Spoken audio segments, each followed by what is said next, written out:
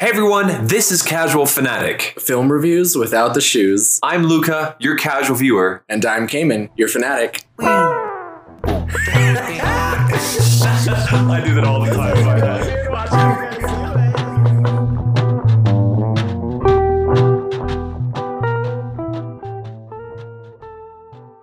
Oh my god, we're in person. Wow, this is the first time we're doing the podcast in person and we can look in each other's eyes. This is crazy. This is very strange. So listeners, if you don't know, we are sitting currently around a mic. And so if you hear movement and shuffling, that's just, because the mic is going to be picking that up. But it is Cayman and I, and we actually have one of our guest viewers with us here currently. Who dat? Who that is? Who that is? Who is that girl I see? Wait, so introduce yourself. Hi, my name is Elena. I am a girl. A human girl. I have brown hair. Well, I feel like at this point they should vaguely know who I am if they've listened to other episodes. But I am Cayman's by the time this is girlfriend. Released, we've been on 2 or 3 episodes ago. 3 episodes ago, I think. Yeah, she was on it recently. I think. Yeah, I was recently on there too. Yeah, because you did Shang-Chi with us. Yes, I did. Yeah, I think that was 3 episodes ago. It isn't, in case anyone has heard Elena on before and didn't know, Des my girl. Des my girl. Yeah, so Shang-Chi we recorded on 11/5, which is... Oh no, that was 4 ago. 4 episodes ago. Not but you haven't released... No. Dr. Ooh. You can say it's probably been released when this gets released. Yeah. So. Oh, okay. we haven't released Doctor Strange or the new Thor, which is what we recorded last week. Yeah, so... Okay. And also, if it sounds kind of weird sometimes if we're looking away at each other, the sound may vary. But we're going to do our best because this is our first time recording in person. So let's see how it works. And well, let's get on with it. Cayman, how are you guys? How are you doing? Doing pretty good.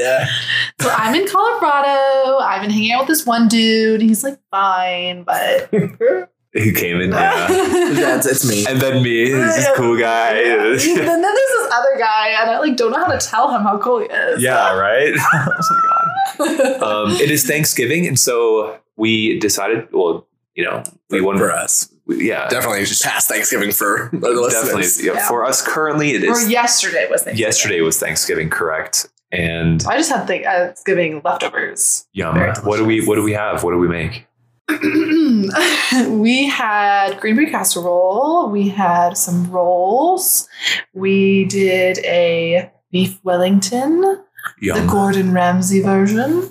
And then we did some roasted carrots with goat cheese and candied pecans. Yeah, it sounds really good. And it tasted really good too. And I feel like I'm missing. Oh, and we did smashed garlic potatoes. Oh, yeah, we did that. And I made a apple crumble. I believe was delicious. I believe that's what we made. Delicious. We still have more. We'll probably be having more later. Yeah, right, same.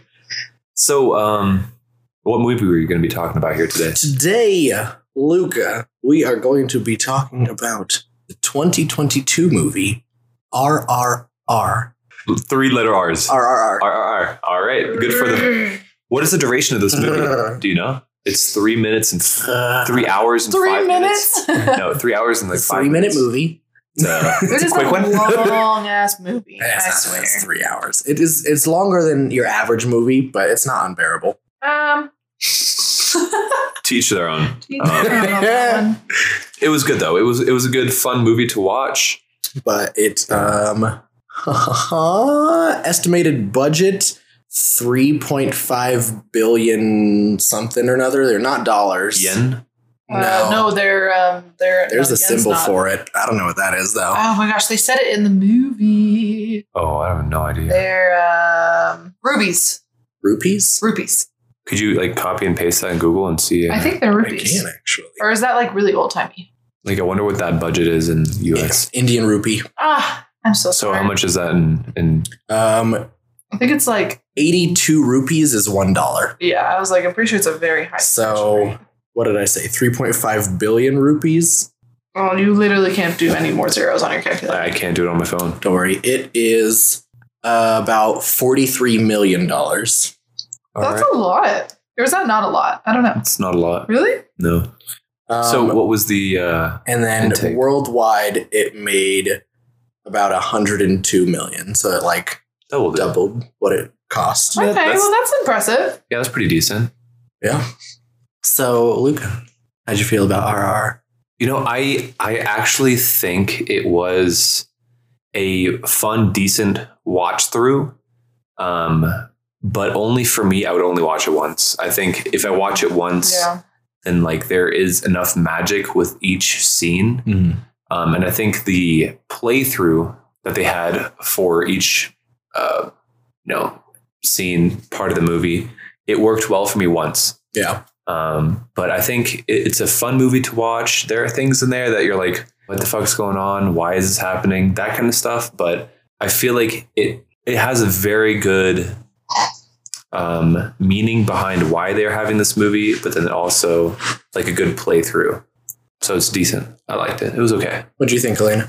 I think that the story was nice. I think that a lot of the scenes and how they actually did it was very just like humorous. Like it felt like a parody at times where I was like, are they like, is it serious? And I feel like as well, it's just like a different style of film that I believe is more popular in like Indian culture of having more dramatic scenes and like the slow-mos, which so I'm like, I'm just not used to that kind of like filmmaking. So for me, I'm like, why are we watching someone run in slow-mo for 5 minutes? You know? And I don't know. But other than that, I feel like there was a fairly good story. Like, I feel like they like came out multiple times with like, oh, interesting, you know, like, oh, okay, sure. All right. I can do that, you know? What about you, Kanan? I think that after watching this movie, I realized how like reserved American films are. There are definitely like, I don't know. I feel like reserved as in being gruesome. Reserved as in American filmmakers have different priorities when it comes to action movies. Yeah. And so because there's a lot of stuff in this movie that obviously is like not realistic. But if you think about like people in American movies do unrealistic stuff all the time, but they only go like this far unrealistic. They're like, oh, we have Dwayne "The Rock" Johnson is going to jump 50 feet across this chasm. And it's like, no one can do that. But it's like believable.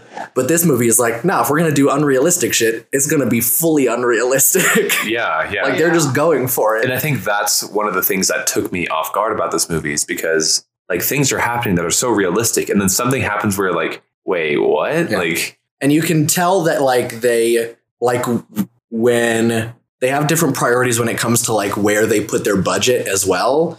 Whereas instead of spending a bunch of money on making sure that every single because I remember there was even like, obviously the animals in this movie are honestly pretty good CG, but they're like, you can tell that they're computer generated. Oh, absolutely. Yeah. But I feel like because they're doing such cool things with them, I kind of don't care. Yeah. Like it doesn't bother me that they don't look fully realistic. Yeah. Interesting. Were the horses really not even real? No animals in the movie were real. What? It said they couldn't even like ride a horse? I think maybe I don't know, honestly. On the disclaimer, it said, it said like it listed horses. Yeah, you're right. Like dogs, animals. If the horses were fake, then those ones were very realistic. I never once doubted the horses. There are only times where like horse did like a crazy stunt where I was like, Yeah, there's like one scene where it was like the horse and the motorcycle. Yeah, and I was like, okay, this feels like a car commercial right now.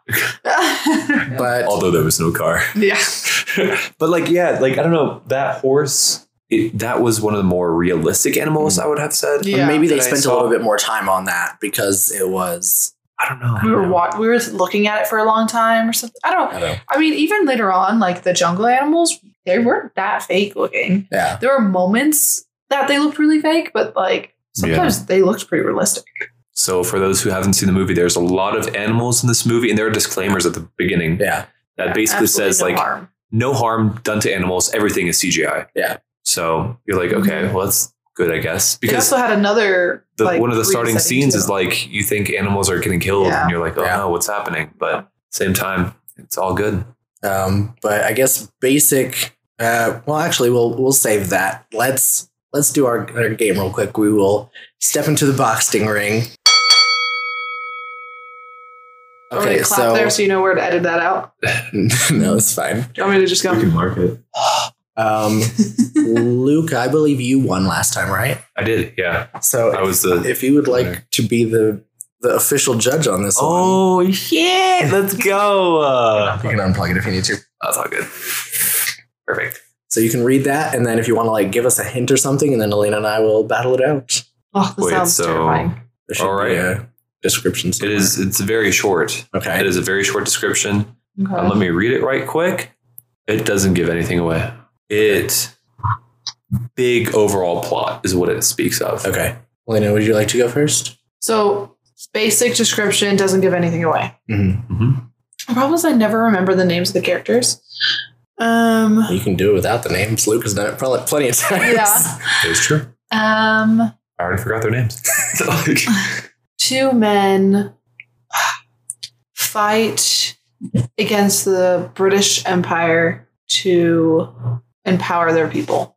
I'll say in pre-independent India, two freedom fighters go on a journey together that builds hope for the nation.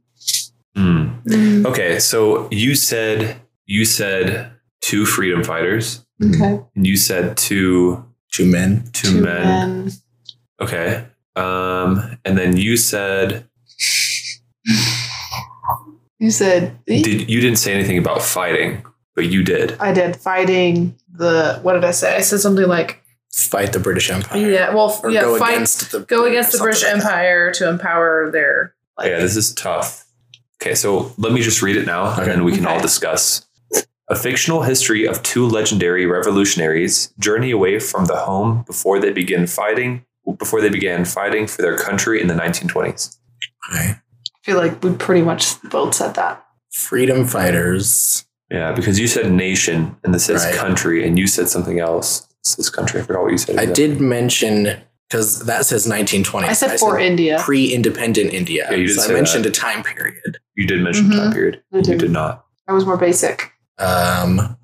But I also would say that revolutionaries is pretty close to freedom fighters. You said India, and that kind of gave that away, that it was about India. But you also said you said something about the British, so that gave it away too. This is super bland. It doesn't say. Wait, read it. Does that not say India in it? A fictional history of two legendary revolutionaries journey away from home before they begin fighting for their country in the 1920s. Oh wow, okay. So it's like literally super broad. Zero.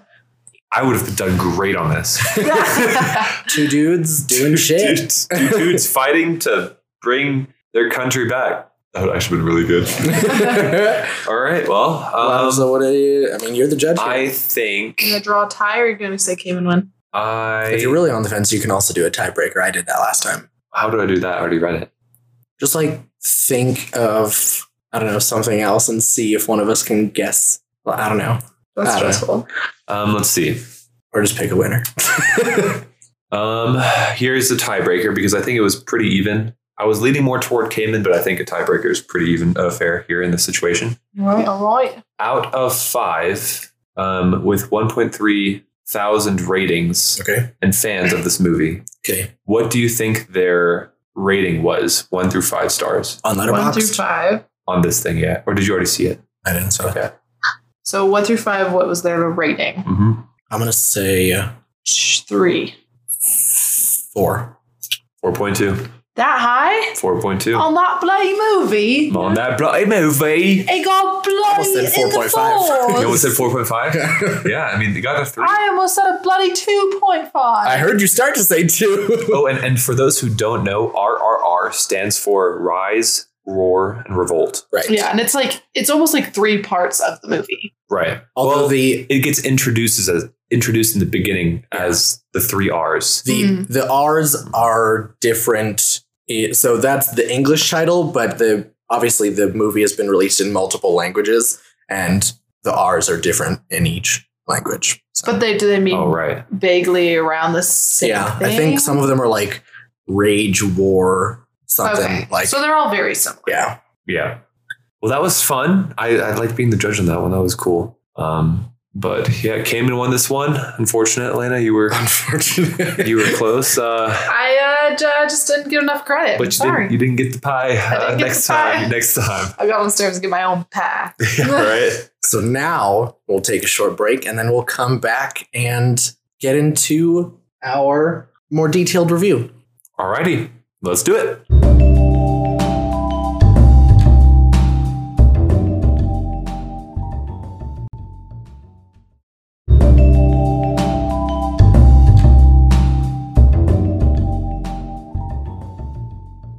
Take a quick sip and we're back.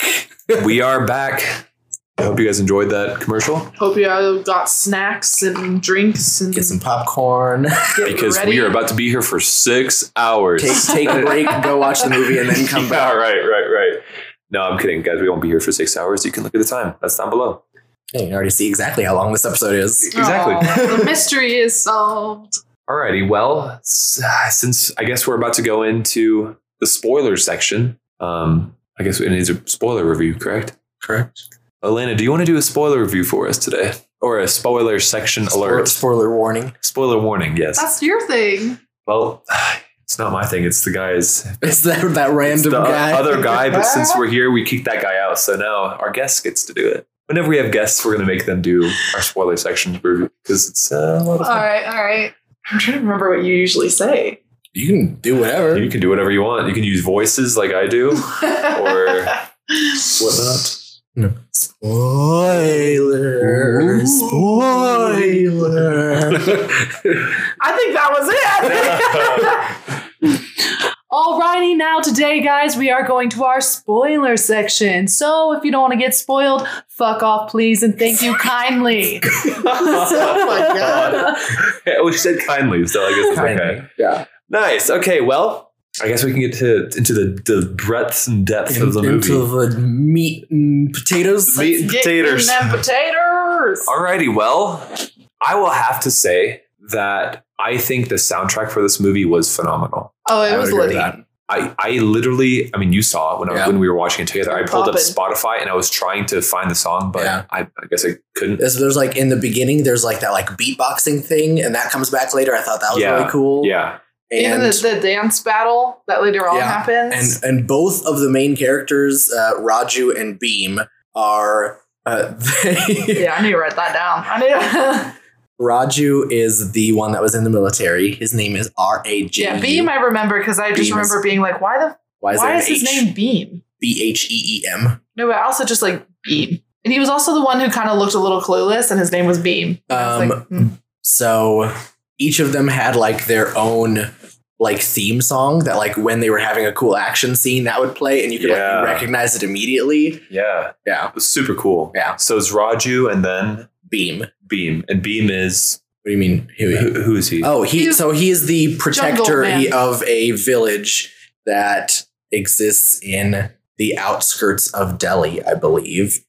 So apparently in the movie, they explain that every village has a protector. I forgot exactly what they call him, but basically like they're peaceful people until you like mess with any single one. Yeah, they described him as the village is a herd of sheep and he is the shepherd.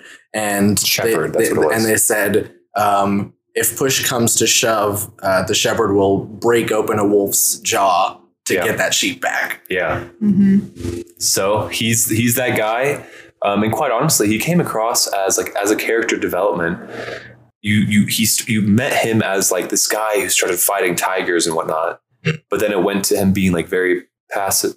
Well, he just came off very aggressive. like, oh, sorry, it's okay. Right. Excuse me, please, thank you. Yeah. And maybe that was his disguise. Yeah, he was also trying to hide his identity because the entire British government was looking for him. Right. But then after that, he was like, fuck this shit. Like, I'm going to start. Yeah. When as soon as he found out where the little girl was, he was like, oh, cool. So I'm going to beat all your asses. Yeah. But we have to go back to why is he even in the picture? We haven't even I guess we didn't talk about Alonzo, but okay. So yeah, I mean, that was in. Oh, Yeah, it's no, gonna be this- so loud. You doing that?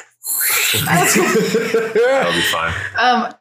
The intro is immediately intense. That was insane. They put down like 2 tiny little rupees on the ground, and then they stole this mother's daughter. Yeah, She thought they were tipping him was for singing and doing henna on them or some shit like that. Yeah, so this little girl, maybe 7 or 8, was doing henna on the British The governor's wife. The British governor's wife. Yeah. And then she was like, well, she'd be like a nice thing to put on my mantle or something. thing to put on my mantle, like decoration wise. Yeah. And then she was like, pay him. And then they gave him 2 rupees. And then I guess they didn't know exactly what was happening. They're like, thanks. Or like they accepted They assumed it was a tip or a thank you. Because they obviously they don't speak like full English. So their person that was like translator who was like as best as they can do. He was like, oh, she's paying you for the thing that your daughter did, like saying they're paying you for the service, I guess is what they thought. And accept it or they'll be like, it would be disrespectful. And then so she picks up the money and she's like, oh, thank you. And then they took that as accepting the payment to just literally snatch her daughter. Yeah. So I mean, even if she hadn't picked up that money, they would have taken her daughter. Those were like my 2 least favorite characters. They were so mean.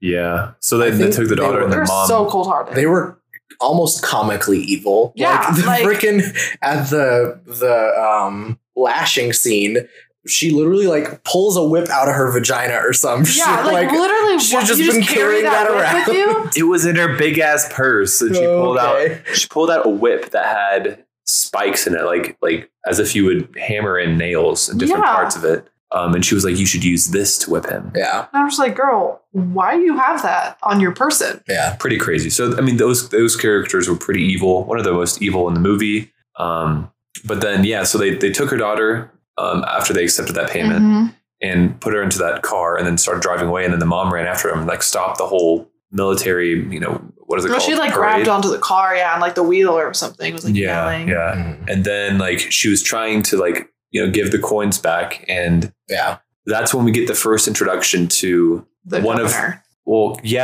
But like one of the guys trying to shoot the woman in the head. Yeah. And then the governor comes out, like you just said, Elena. He does this whole speech about like this bullet was on a British ship and made with British metal. And he was basically trying to say this bullet is more expensive. The 6 rupees that this bullet costs is more expensive than this brown person's life. Yeah. And they call them brown people. And so he like every time someone was about to execute one of the Indians, if he was nearby and saw it, he would tell them to find a different way besides shooting them. Right. He was like, figure something else out. Right. And so what he did is grab a giant log and like whacked her across the head. Yeah. And to the viewers, like I'm pretty sure I definitely thought she was dead. All of us definitely thought she was dead until the very end. Yeah, there's a lot of blood. It's direct head trauma. And she was just like unconscious, steadily blinking ahead. Yeah, like, apparently she survived because she shows back up at the end, but pretty much the whole movie. Probably because of all their magic plants everywhere they keep smearing on everyone's True. Yeah, true. Actually, that was speaking of magic plants. That was, I think, one of my admittedly very few negatives. Is because I'm pretty sure it didn't when. So there's a scene where Beam's brother is being tortured by Raju because Raju works for the British government. And while he's locked up, he like somehow manages to grab a snake and then like throws it at Raju and makes it bite him. And then he's like, that's the banded crate and there's no cure for its venom and you're going to die in an hour. Right. And then the next scene, they like mush up some plants and it heals the venom. I think he's saying like there's no cure because that's probably a very secret like cure that only the jungle tribe know. And that plant was just growing in the street though, which made me be like, what? I don't know. I feel like it would have been more impressive if it was like street. It was he literally the planter boxes around the street. Okay. Well, either way, I feel like it would have been more impressive if they had like a stash of it in their pockets or something to keep around. I would agree. And it was like the jungle's plant to the tribe that they only grew. But I was like, this plant is just everywhere, and it was just it looked like green tree leaves. Like it's just every 3 different leaves and some red powder. Mm-hmm. What is that red powder? Maybe that's the jungle shit. Yeah. And they also did like a green drip, or was that the? That was tree? The mushed up because from the leaves. Yeah. So that all happened. But anyway, we literally just jumped into the middle of the movie there. Yeah, no, we were just tangenting everywhere. So mom is dead, but not dead. But not dead. They move on. This girl straight up kidnapped. Yep. And then what happened? And then so one after the other, we get the, I guess, introduction scenes for our two main characters. And the first one is Raju, right? But before that, though, after that scene, it cuts to the fire, right? Because that's the first R, the general.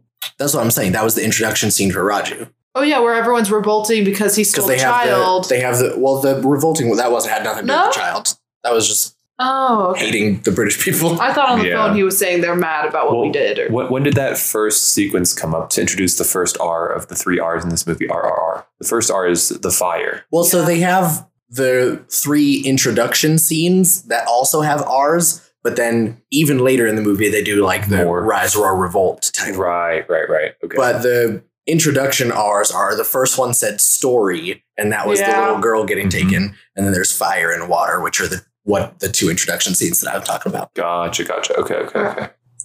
But yeah, so the first one is Raju's introduction, and I honestly, badass scene. And like, especially with that, like you were talking about earlier, the music in the background and him just like dead staring at all those people through the fence and the fire flickering in front of his face. I'm right there with you. I did not enjoy it. I thought it was silly. Well, okay, so I mean, yes, him fighting all those people is total bullshit, and like him being able to strive at that. But I do think the setup for it, and like besides like the silly part of him being stronger, like 20 men at the same time, I do think that character development, that character introduction was so freaking strong. And you could tell it was like, it's not necessarily that he's like some crazy invincible guy, because he got beat the shit out of. Yeah, he came back. It's like, he was just it's like perseverance. Yeah. They made him out to be a guy that no matter what it is, he is so determined. If you tell him to more than anyone else, because he's there for a purpose that we didn't know of yet. Yeah, and that's the other thing, is that like there's this hook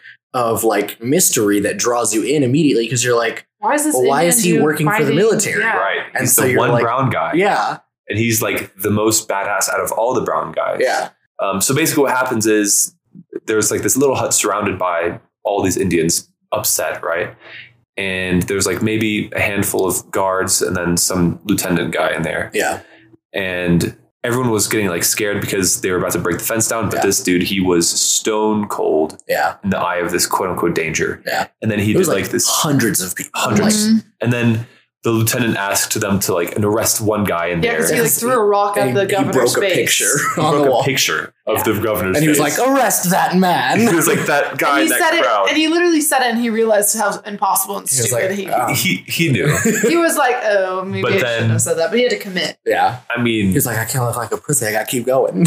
Right. But then Raju, like, who was like, hell yeah. Like, he had his eyes locked on the target. And these guys, he jumped over the fence like a god. Yeah. Like a badass, and just like fought off all these people while getting beat the hell out of. Yeah. And while giving a beating. Yeah. And it was like there were moments obviously where people were like in and out, but it's like not the same sort of like, if I imagine a similar sort of scene to this. If I imagine a similar sort of scene to this in an American film, I feel like it'd be one of those things where you have like, there's 100 people, but only like 2 or 3 people are fighting at a time. But they like dogpiled him. They swarm him. And you think like, oh, he's pinned down, way too much weight. And then all of a sudden you see like, these guys like flying 10 feet in the air. Like they show like a close-up shot of inside the pile, and he's like twisting nipples. Like touching eyeballs, holding ears. Right. And then all of a sudden, like he's freed up again. Like throw them, and they're like, whoa! Yeah. Or like there's like 50 guys on him, and he's like army crawling still towards like his one guy that he sees through the cracks of everyone's feet.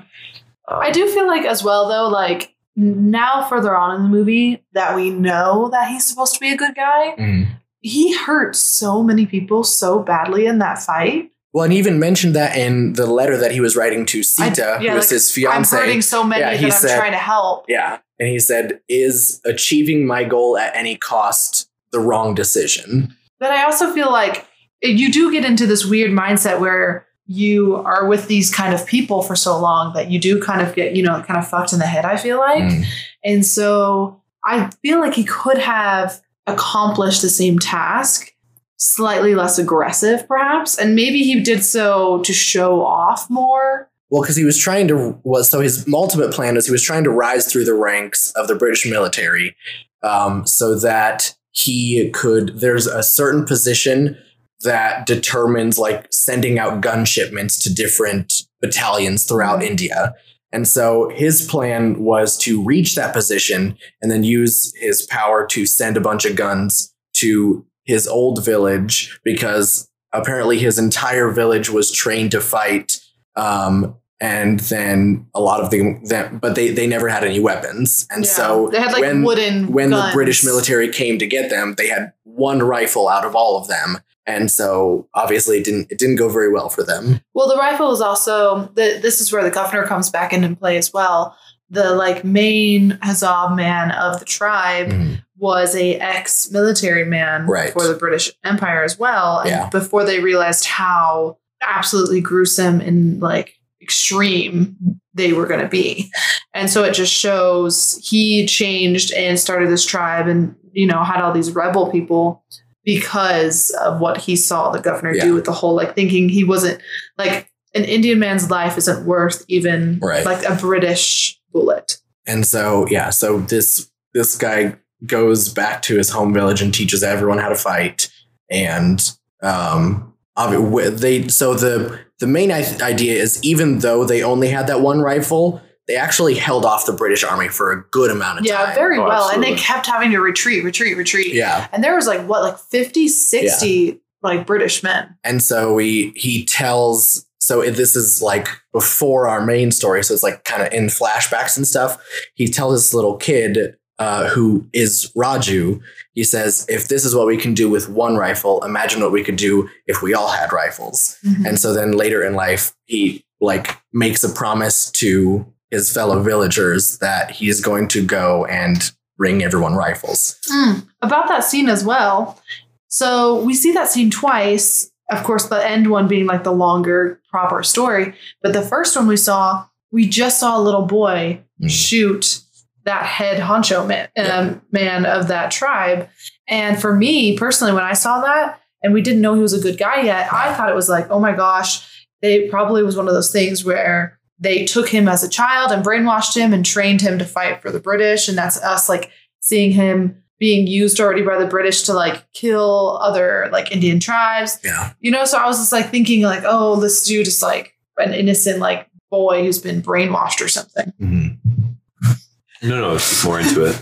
You're the middle size. Oh, okay. I just didn't want to be too loud. No, you're good. But yeah, no, I thought it was interesting because then we saw it again and I was like, oh no, he does have like, and he still has his tribe. Like not everyone died. Yeah. He's not like this orphan child who is living with the British for his whole life. Like he did have a family and a connection and like he was like, had emotions, you know? Okay. So next question here. How did you guys feel about the bridge scene? Right. They're saving the kid on the water. Yeah. I think that was the very first moment.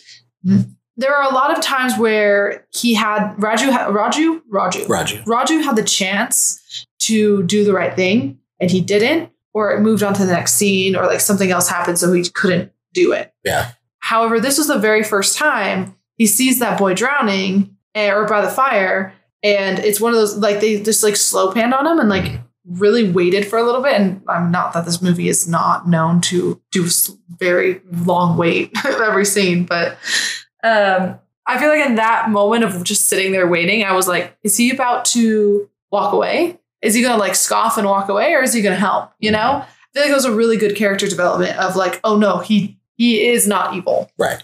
Like he follows the rules of the British, but he's not let a boy burn to death evil. Yeah. And I think that's one of like the hints that we get throughout the movie of like, because when I was watching that scene, I saw that is him trying to get his way in. So maybe he's playing the game of I'm trying to connect with these people. Yeah.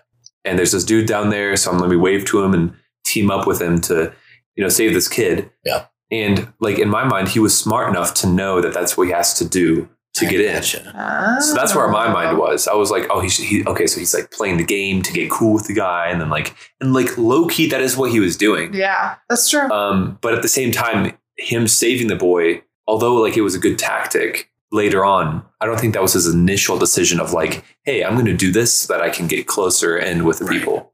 But I mean, the scene overall was quite interesting. I think it was, him running with a horse and then like jumping off. That's another. So there are so many like, I guess, visual themes. Yeah. Obviously, motorcycle and the horse. The motorcycle and horse. Like constantly like using motorcycles in the middle of a fight. Dude, I don't understand. Like, part of me was trying to connect the symbolism with that, like giving you would assume the Jungle Man would get the horse, but the Jungle Man's getting the motorcycle. So I'm like, is it two worlds coming together? Like this more civilized man in the city has the horse, and the like urban kind of not urban, but like Jungle Man. Yeah. Had the motorcycle as like a way to connect their relationship more. Could be. And then obviously or reading into it way too much. Like Beam is always like with water and Raju is always with fire. Mm-hmm. Yeah. And even when they end up fighting each other towards the middle of the movie and at the very end as well with the whole fire water thing. And Raju had like a torch and there were like fireworks in the background, and then Beam was fighting with the pipes from a broken fountain. Oh yeah, I like didn't realize that. I didn't think about that. Well, one time that Beam does go with like the whole fire thing is like, or I guess he's encompassing more waters. The way he did the whole scene to save the kid is he was in the flag that was soaked in water, and he avoided the flames that way. So I guess it's showing like he is water going through flame. It is crazy to me, obviously. Like not a real situation, but to imagine someone seeing this kid and immediately coming up with the plan. Let's each dive off opposite sides of the bridge. I will get this flag wet so that you can wrap yourself. You throw me the kid, I throw you the flag, and then you'll be safe when you swing back through the fire. Yeah. And in the span of like 5 seconds came up with that plan. And that feels very intricate. And both of them knew the plan. Right. Yeah. Just from talked. Yeah, no one saw what happened just now, but we were doing hand motions of and that just signals. Knew. Yeah. I also thought it was a little hilarious that they do this whole swing. They just fall into the little boy is on a random island. I thought they just threw him on the coast, but he's, I guess, on just some random little like wetland. And then they all just casually fall in the flame water that they were all avoiding, and then go and swim and get the boy and just like swim away. And I'm like, if you just casually dropped in the flame water, why didn't one of you just like swim to him? Or why didn't the boy just swim away? Right? Or why you can make the argument that the boy's nervous and scared, or he can't swim. Yeah, but that's lame. Get good, kid. But I'm just like, why? He was on the coast already. Like, why didn't you just like swim to the boy? And like, you didn't even have to like swim with the boy. You could have just pulled his boat even. Like, help him flip the boat, put the boy back in the boat and say, get out of here, son. That like, long rope that you had, just throw it to the kid and he can climb up. Yeah, like, why did we do that? Like, why? What is happening? Like, what? Tie it around your waist and then... But that plan isn't as cool. It had to be effective and badass. And it needed to have multiple slow-mos. And it had to be a big enough event for them to have that bond. Yeah, they first time so them saving this kid together, they become immediate best friends. Oh, the most hilarious, comically like immediate friends. Almost like bordering on... like maybe a little homoerotic. I know, and it's for this. Like it's like a prince finds a princess, and they're like galloping into the jungle with like butterflies. Or like go like there's a scene flowers. when they're about to go to the party. He's like, you can't go like that, and like starts brush like gives him him a makeover essentially, and I'm like, what is that? I was like. And they're also like 10-year-old boys with like jumping in the smoke of the train and being like, I'm just trying to imagine like people who are like super like anti-gay, like I guess I don't know the specifics of India's government, but pretty sure they're pretty strong on the anti-gayness. Maybe. I have no idea. I think they are though. But just like imagining people that are like part of that culture seeing this and then just thinking it's like, yeah, this is just what bros do. Yeah. Like there's totally nothing gay about this. Nothing. Like their mind just doesn't even register. Right. It, like just completely. Yeah. But so they became immediate best friends. They did everything together. And again, this is while we know what in the midst of us knowing. Sorry. So you know how you just said it was like weirdly like almost like they were trying to date, and that's weird for India. So I looked it up because I remember in one of my cultural classes I took, they talked about the relationships of like different cultures. And in India, like the men have a very, very strong bond. It's very common for men to have strong bonds. Like here it says in like different wording, like bromance is a strong part of Indian tradition. It's different from same-sex attraction though. Interesting. Like it is very common for them to make like super hella bromance, like man friends. Yeah. I mean, I can see that. I mean, it looked like it, obviously, in the movie. Yeah. So I think for like us, that was like almost like misleading when we were like, what is happening? So are you trying to say that? But that's what I'm trying to say. Like, I feel like are we us, soft? Are we the soft ones? It feels like not sexual, but like non-platonic. Like it seems like there's like a deeper relationship than them just being friends. Yeah, like hella bromance. Yeah. Right. Or is that just because we're thinking it like ones? that? Like, yeah, we think, oh, they're dating. Yeah. But like, and to us, like, if you think of like a very basic, like American culture, it's very like, hey, bro, what's up? How you doing? Right. Like, don't touch me. Ew, that's gross, you know? But it's like for Indian culture, it's like it's much more like romantic friend bro. Right. But not at all like same sex. No, that's why I said not attraction, but like that's exactly what I'm trying to say is like it feels heavily romantic, which like when we think about a romantic relationship, we're like, no, it's like that's like gay romance. It's a bromance. Yeah. But for them, like it's not romantic. It's just like that's just good friendship. Right. Yeah. Like they don't even register the idea of it possibly being romantic. Yeah. That's I think we're all saying the exact same thing. No, we are. And I think it's like interesting that this movie is being produced and filmed in India. Yeah. Is showing that. And I think it's cool how us from, the American side of culture is, talking about it and like noticing that, hey, like, that gives us like different ideas, but we are still respecting India as a whole of like, and we're acknowledging it. We're letting the viewers know. And I think that's like a good point to make. It's definitely one of those things where it's just like, you realize very quickly that depending on your background, you take different reactions and like, like physical and like mental kind of interactions between people, depending who's watching it could just be taken much differently. Yeah. And then, okay, so saves the kid, and that's his fire moment. And then the water moment for Beam is, or no, that's the jungle. Like, is that him catching a tiger, his water moment? That was before this. Okay. So we had the intro with Raju, and then right after that is Beam's intro where he is being chased by a wolf, and then the wolf gets on purpose intercepted. Was it on purpose? Yeah. He poured blood on him to smell like something that's a predator would want to chase. And this was because, as we like find out later, he was capturing jungle animals to attack. Right.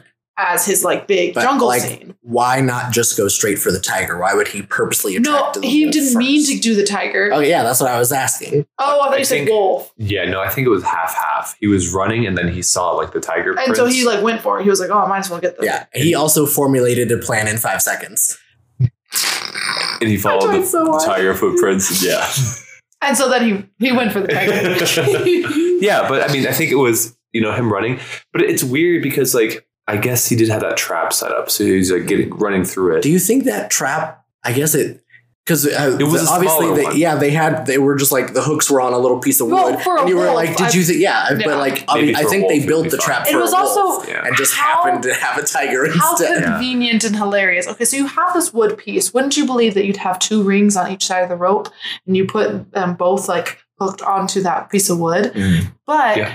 Conveniently, when it fell apart and he had to grab both sides and put them together, it was a hook and now a ring. Yeah, hook in a ring. Yeah. And I'm like, okay, well, why would you use a hook and a ring? Why would you not already connect them? So like it should have been 2 rings. No, I'm with you. Like that was just like it's something to help out the movie because they knew later on because then he gets to do his cool flex moment. yeah. There's a lot of flexing and muscles and veins in the movie. Yeah, these 2 dudes were ripped. Yeah, absolutely shredded. But they also have like I suppose actual like metal skin. Because the tiger swiped at him multiple times, like not like he had gashes across his chest. Yeah, huge, super like they were not deep at all. Like they were super surface level lacerations. Honestly, that should have been much deeper. At least 60% of this movie was you just pointing out like medical things.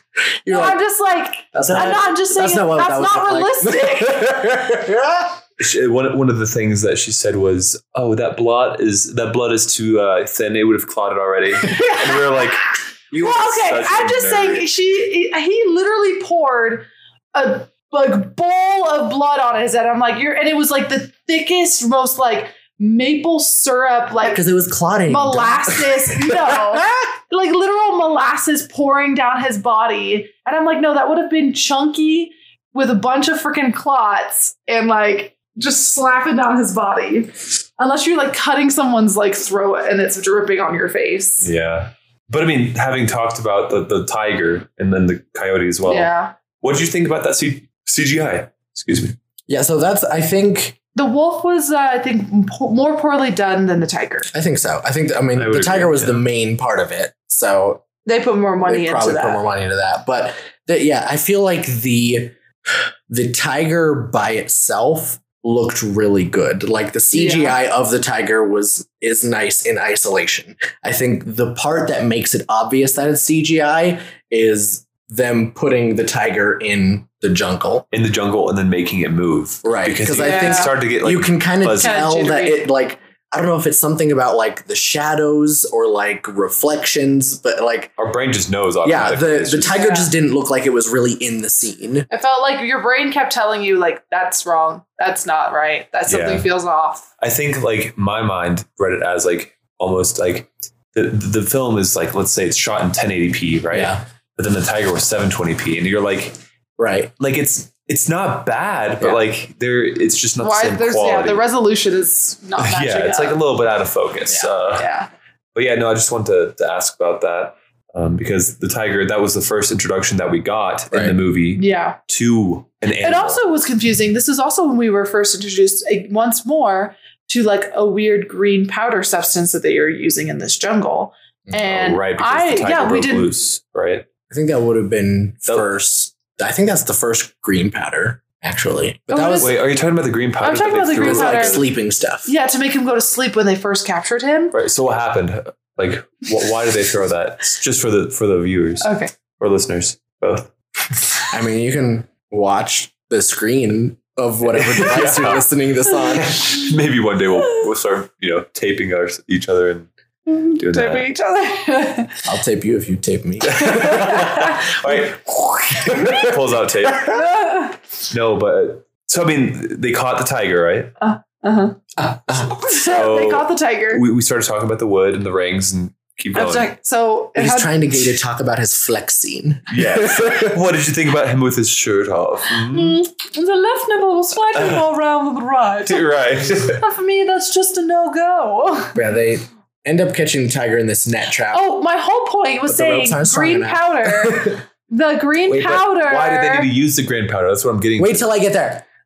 So the hooks, there's no loops. The ropes aren't strong enough because obviously, like we were talking earlier, I'm pretty sure that trap was meant for the wolf. Right. And so the tiger is just like shredding through it, and Beam is holding the two ends trying to hook them together, but before he's able to hook them onto each other, the rope snaps. Mm-hmm. And so the tiger comes at him, and so he has his buddies were in the tree. Yells up to his buddies in the tree, and they throw a little ball down to him, and he chugs it, and it hits the tiger right in the nose, and then makes it fall asleep. And then this is also the part where it was also super unrealistic, where he was getting just freaking mauled by this tiger as it was slowly falling asleep on him. I was like, I mean, slash. The first three of them were full on, I'm a tiger, you die now. And then it got like less intense. I think he was already at that point holding the tiger back a bit. Yeah. You know, he was... Because he had grabbed the paw like here. The shoulder areas of the arm. And so they was just like swiping at his back. Yeah. So I think like, if he would have made contact, he would have fucked him up. But since he was just so strong and muscly. He yelled in that tiger's face at one point. He did. Yeah. The tiger like roared at him. And he like straight up was like, "Rawr!" I wanted the like tiger to flee, but I honestly was waiting for some Tarzan shit where they were going to talk it out or something. God, amazing. Hello there. Yeah. So, I mean, the tiger then fell asleep, and like while the tiger was falling asleep, and he said, "Sorry, thank you for making this sacrifice for us." Or something. Yeah, something like that. So we thought at that point in the movie, that the tiger dead. Thank you. And then, although you said you saw it breathing when it was laying on the ground. I did say that. I said, "Oh my god, I think it's dead." And then the person in me who refuses to believe any animal died, I was like, "No, it's breathing." Oh, so it was breathing. Yeah, that's right. Oh, okay. I saw it that it was breathing, but I honestly didn't actually think. I just assumed, like, I forgot it was CGI for a moment. I was like, duh, it's a tiger. And then there's a point that was like kind of funny. And you see, there are a lot of times where, like, you know, obviously being friends with someone kind of clouds your vision a little bit. And so there are like a lot of, even like in real life, like sometimes people will be like friends with a criminal and they don't know because they're like in their head, you can't even conceptualize that person as a bad guy. Right, or like your brain just naturally ignores those things. Right. Someone. And so like well, I mean, they do that thing, but that's, that's whatever. Luca. Yeah, that. There's a scene where Raju and one of his like police officer, like coworker, whatever people are just like walking through the street and they see Beam like further down the street carrying like a full ass cow leg. Mm-hmm. And they're just like, oh, I wonder who that's for. And they're just like, I guess they're going to eat. Yeah. And then we see he's taking it to feed the tiger. Yeah. And that's when we know to like, oh, like that's what he's doing right now. He's just collecting animals. We don't exactly know the plot. Until it happens, you don't know. Like, also, at that point, you just think the tiger. The whole time I was like, oh, he's going to release the tiger. Right. We thought it was just one. Yeah. No, bro. They have like fucking 30 animals. They had the jungle in their There was one clip where I don't remember which one it was, but one of them literally picks up a leopard and throws it at another guy. Yeah. He's like, you're not attacking me, you're attacking him. Yeah, I did like, though, because I remember while the scene was happening, we were talking and y'all were like, wait, so did they like spend a bunch of time and like train all these animals? But they like make a point of showing like, no. Beam was getting it. Yeah, it's like the animals will also attack the good guys. Yeah. They're just like there to... They're just that much stronger / they understand the animals and how they attack. Yeah. Because before the attack happened, they were already doing a defensive maneuver. Right. Yeah. Let's see here. And they set up even the, because how they get the animals into this party, because there's 2 huge gates. Oh yeah, timed perfectly. Yeah, and they set it up earlier in the film when Beam is with a British white lady that, Jenny, her name's Jenny. No, her name is... Don't call me whatever she. Oh, yeah.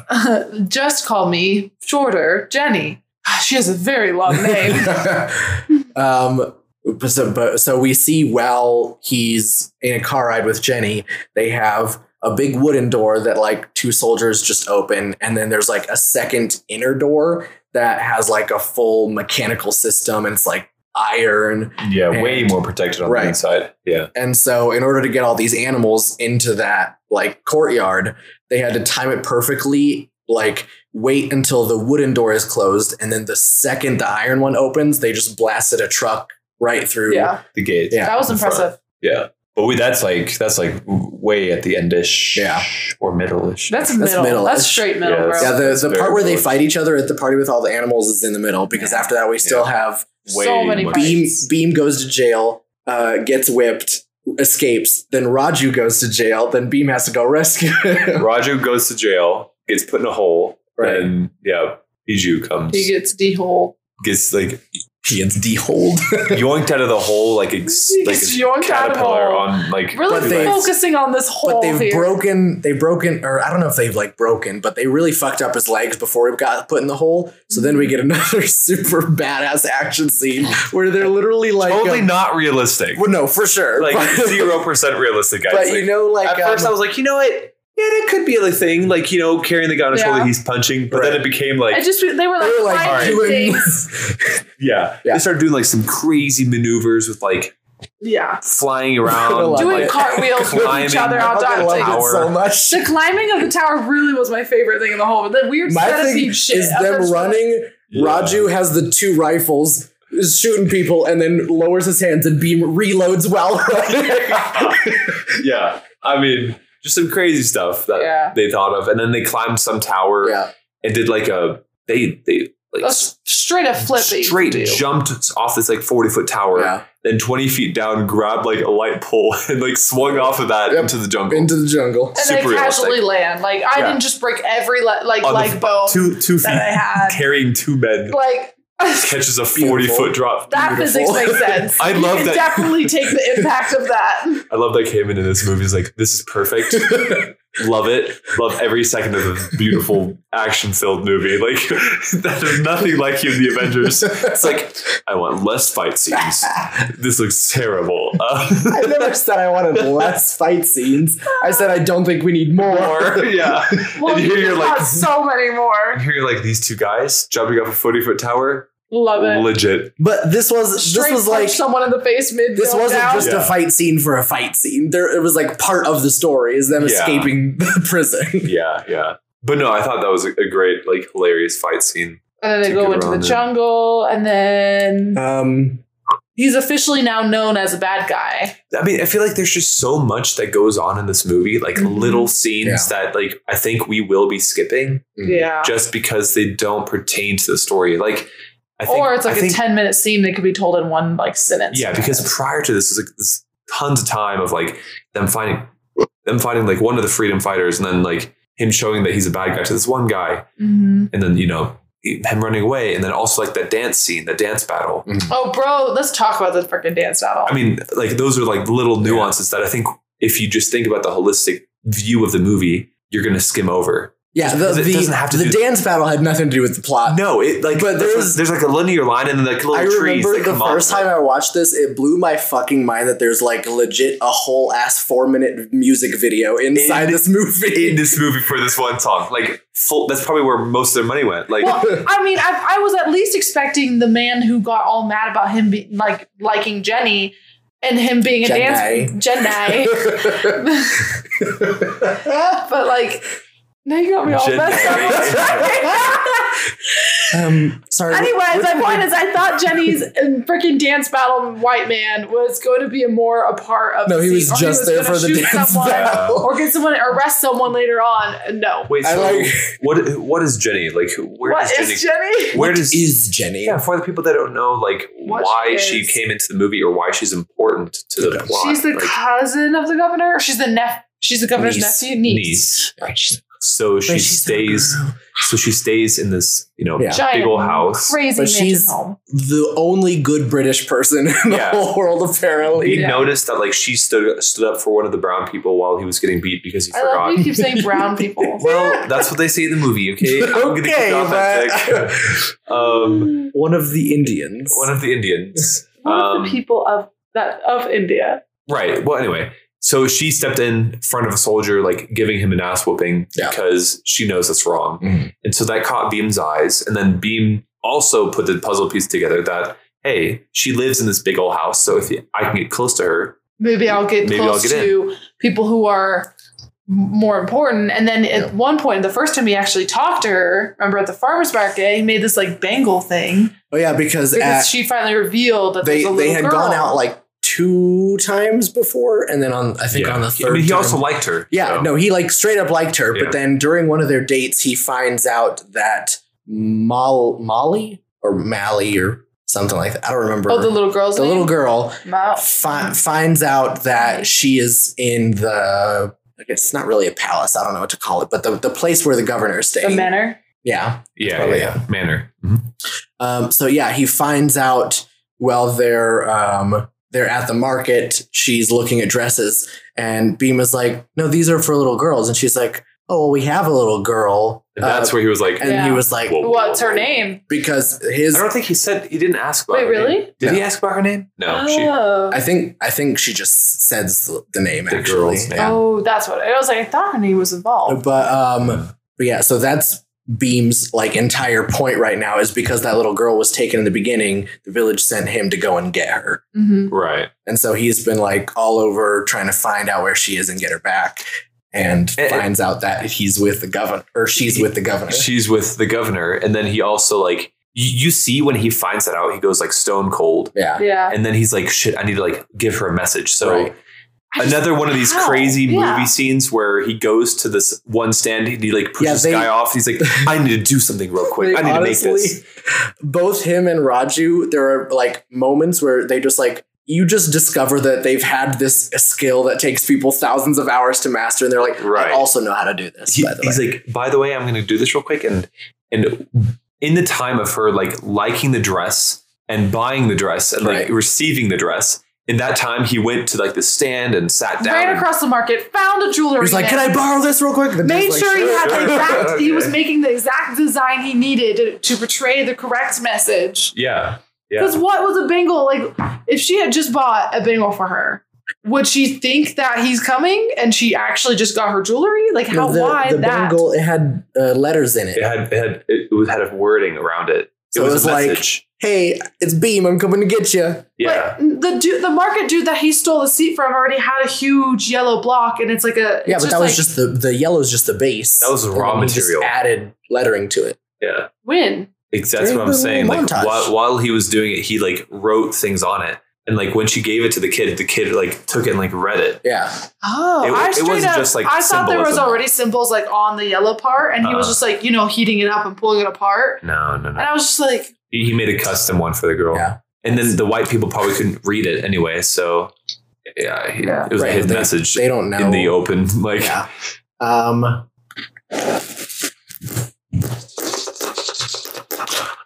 yeah. So I mean, I also did think it was like a cute scene when the governor's niece came back home and then gave like you met the girl in like this big old basically a jail cell Yeah. cage. it's just like AKA trying to look like a little kid's room by having a Yeah. bed, and like she like you could see that Jenny Jenny.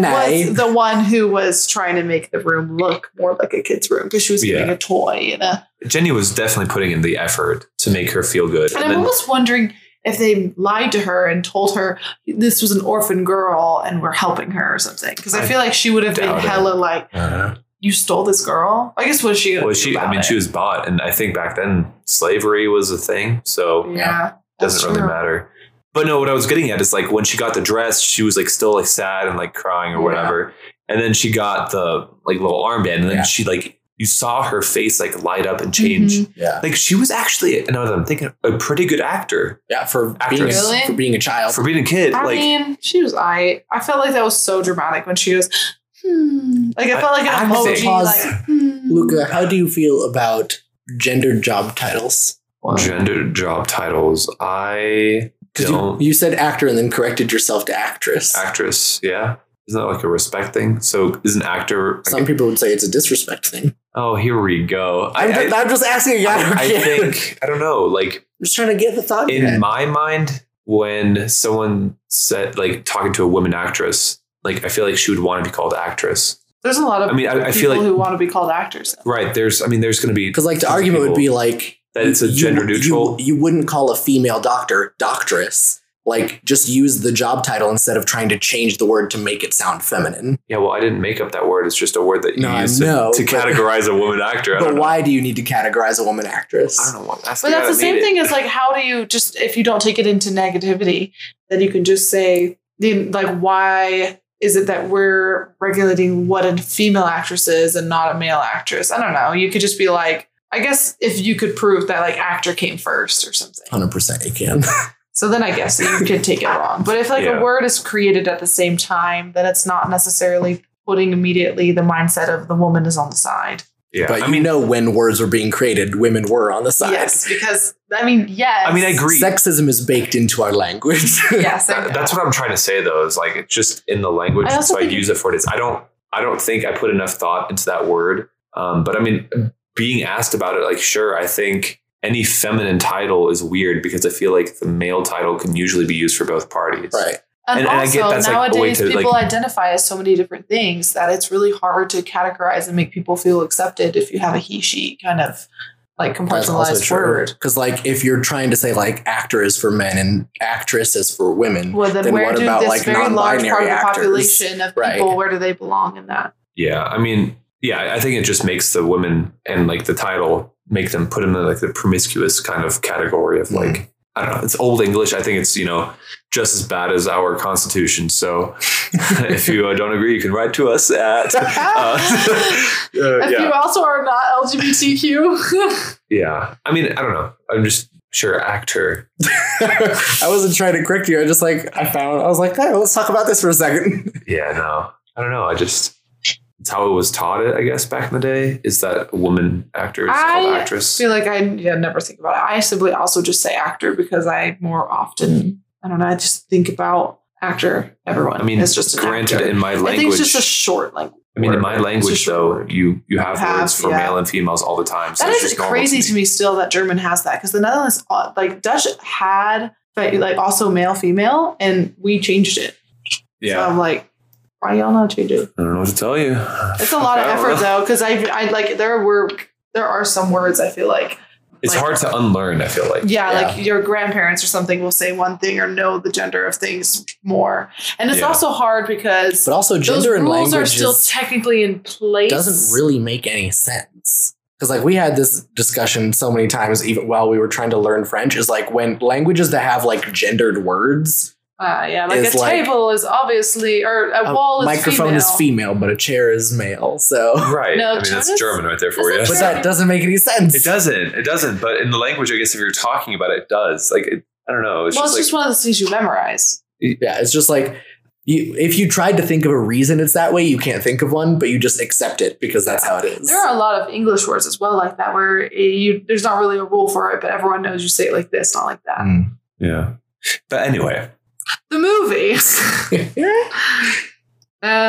I would like to say one scene that I really enjoyed was the scene that sounds cruel now that I've said it in this order. However, the part where Beam is getting tortured and getting hit by the whip.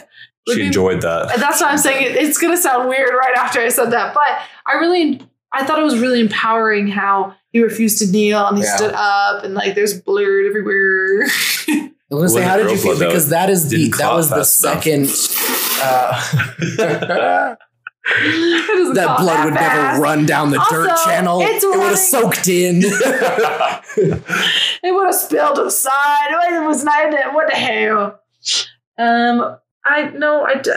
It just was empowering. It was. So that's what I was gonna. Sang a song. That's what I was gonna ask. Is the song that he sang while he was being flogged? So that was the second time that there was like a musical number, because there was a musical. Yeah, a number. The movie had like 4 musicals built into it. Oh, I see. I am understanding the word musical differently.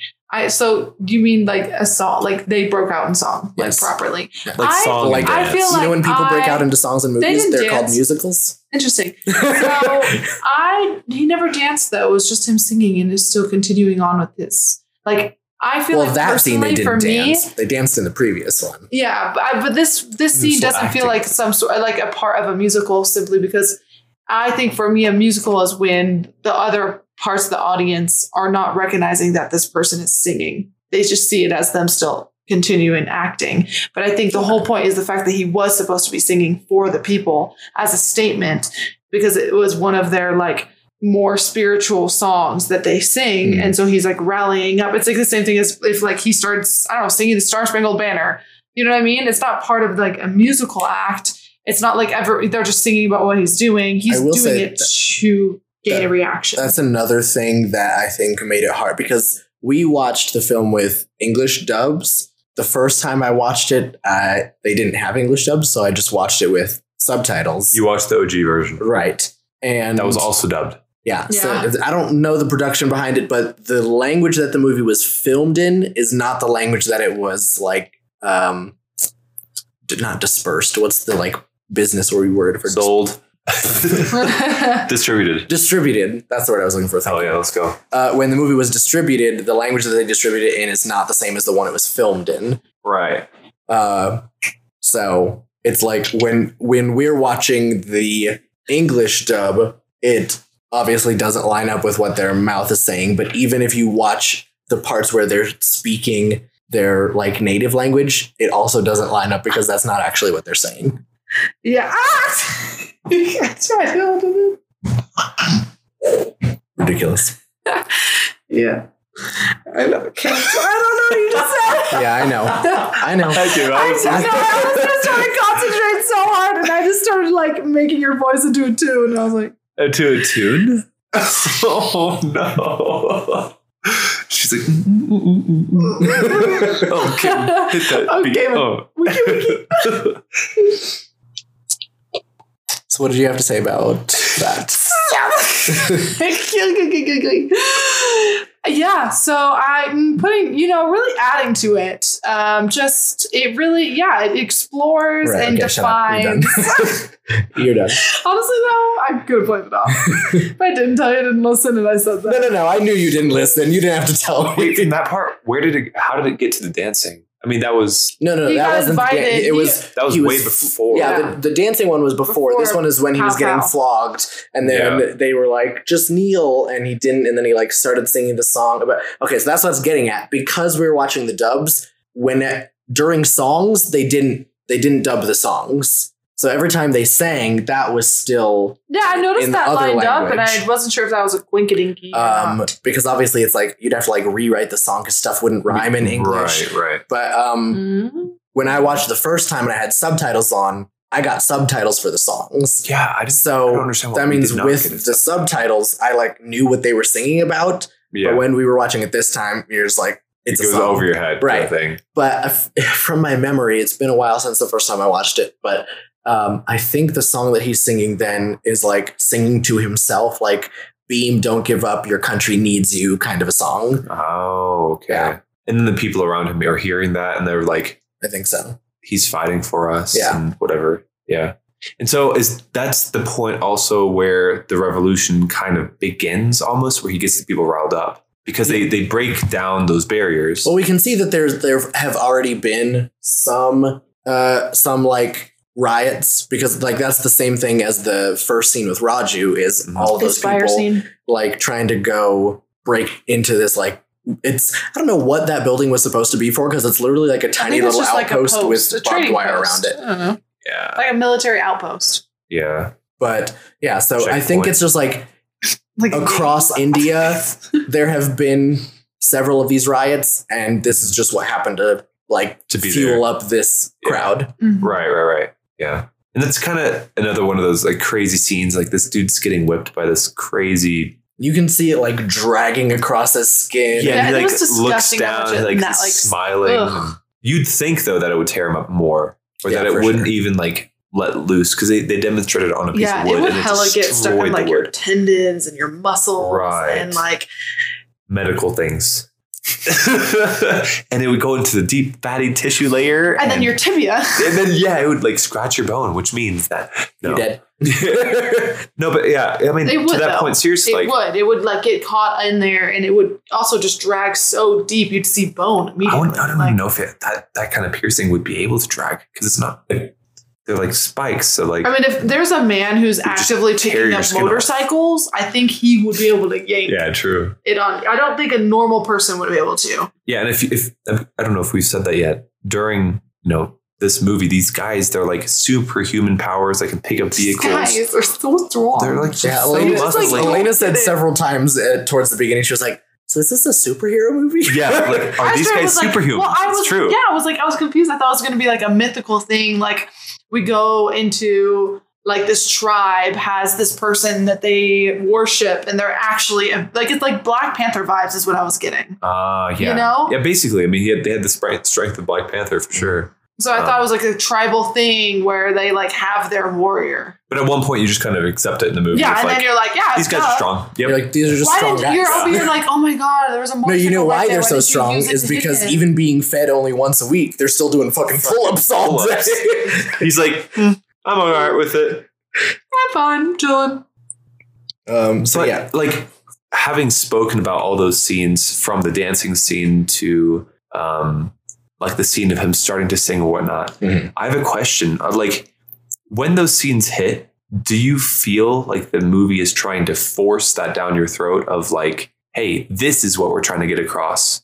I don't think so, because it did. I mean, I guess you could say every movie is like inspired by like Even current the dance events. part. Even the dance part, you have to like keep that into account too. From what I remember of the like the song they sang at the dance party was like completely just about dancing and having fun. So. Right. But I like even like songs where he's like talking about rising up and like defeating the British. Like, I don't know if that would necessarily apply the same way, because that's like, I don't know, that's such a specific message, and current India isn't under British rule. So I don't know. Like, I guess I wouldn't be able to think of what the connection is there. Yeah. I mean, I see that. I just feel like the scenes were so forced to get something across, whereas it could have been just a little bit smoother. How do you mean? Because while talking about the movie, if I would draw a picture of what I think the movie timeline looks like, it would be like linear bubble. Like, these bubbles are what we're talking about, but like, they're just like, so they're like a punch, like now this is what we're going to talk about. And then now this is happening and this is why. Okay. And now this thing is happening, versus like more of like a fluid kind of dynamic. It was like very puzzle piecey. I see what you're talking about. Yeah. And so that's why I'm like curious, like, do you feel like it was put on you like, oh, now this thing is happening, that's why? I don't think so. I think it took a bit of getting used to, because it does really, like, the plot just jumps from like, today this is happening, next scene is 2 weeks later and this other thing is happening. Right. Like, oh, now we're dancing. You can follow the story through all of those scenes, but they don't necessarily feel connected. They're not cohesive. Right. That's why I was like, oh, okay, no.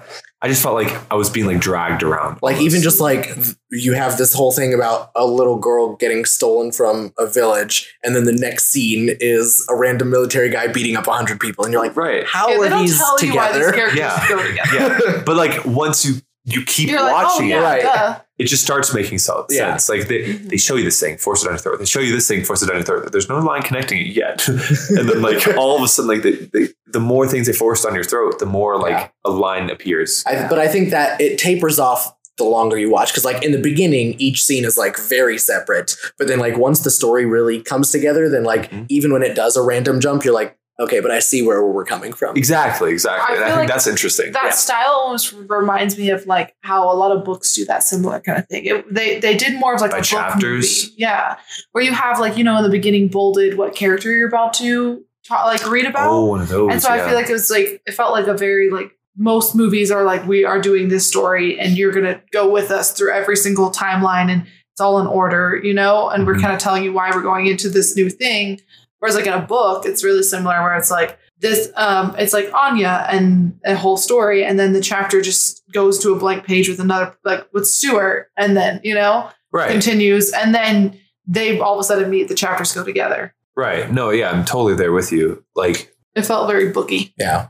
And that feels kind of more like old timey, like tribe, like maybe more of like cultural, like storytelling and Indian culture might also kind of be similar to that kind of way. Yeah. But I think it also helps because the movie was brought to you from multiple different first person perspectives versus a movie. Multiple main characters. Yeah. Versus a movie where like you're linearly following one person. Yeah.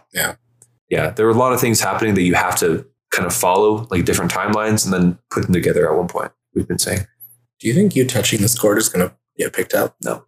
Okay. He said no later on. No. Because sometimes with like when I'm recording, if I even like brush the desk near the microphone, it's like shh. Oh, no, we'll be good. They'll hear this conversation though. No. Keep it in.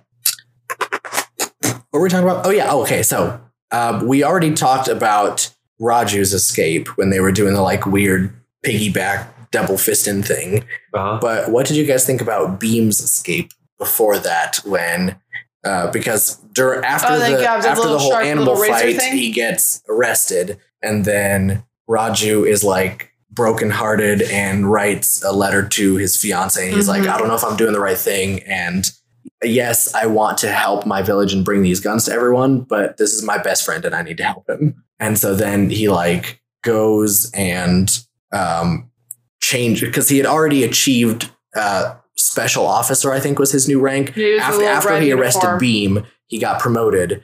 And then when he went to rescue him, he like went into the armory and like broke all of the firing you're putting pins. two things together. No. Okay. He breaks all the firing pins off so that when he goes, because he figures out that Beam is going to get hanged.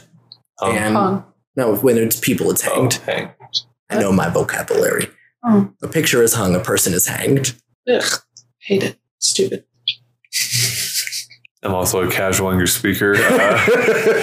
Apparently. No, yeah. Okay, so hanged. People are going to be hanged. Hung. Right, so... That sounds gross. So Raju goes to the armory and breaks off all the firing pins, and he's like, send this to, I guess, the location where he's being held prisoner. And so then when he goes to rescue him, there's this whole thing where he's like, he set up a tree to fall on the road so that the governor was with him. I thought he was going to do. And so the tree falls on the governor's car. It's like the very end. And then there's stuff that happens after this. No, actually, there's a lot that happens after this because Raj's prison escape is after this prison escape. See, that's one, like... There's so much happening. There's so much going on, yeah. So he gets shot by the governor and then, like, rolls in a tree, stabs him at one point. Sorry, interrupting your tree stabbing. Is it about medical? That is so bullshit. It was going to stab straight into his his windpipe. It's not medical. It is simply stating. That's bullshit. He should have died. From that tree. No, honestly, opposite. I don't think now that we've given this like parameter of his physical health, and now shouldn't even have stabbed him. I shouldn't have. I should have given him a little scratch. Like this tree ends up almost killing him, and he's bleeding out his mouth, and he's like, yeah, but he's healed a couple days later. A human who like actually gets hurt. And like 2 scenes before that, they did a casual fight in the street with like literal motorcycles hitting him in the head. He was fine. And like the fountain scene where he gets his literal body slammed into a concrete wall like multiple times as hard as humanly possible. I mean, and he just like gets up and like does the same thing to Ben. And I'm like, whoa. I think the difference here is because all of those are blunt force traumas, and this is not a blunt force. It is a spike. Blunt force can also be very, very detrimental. If you hit someone 20 especially miles per hour with a wall, you're gonna have no damage versus 20 miles per hour with a spike. It's going straight through you. Unless your car parts go through you on the wall. That wouldn't be. The car parts would still be stabbing. So.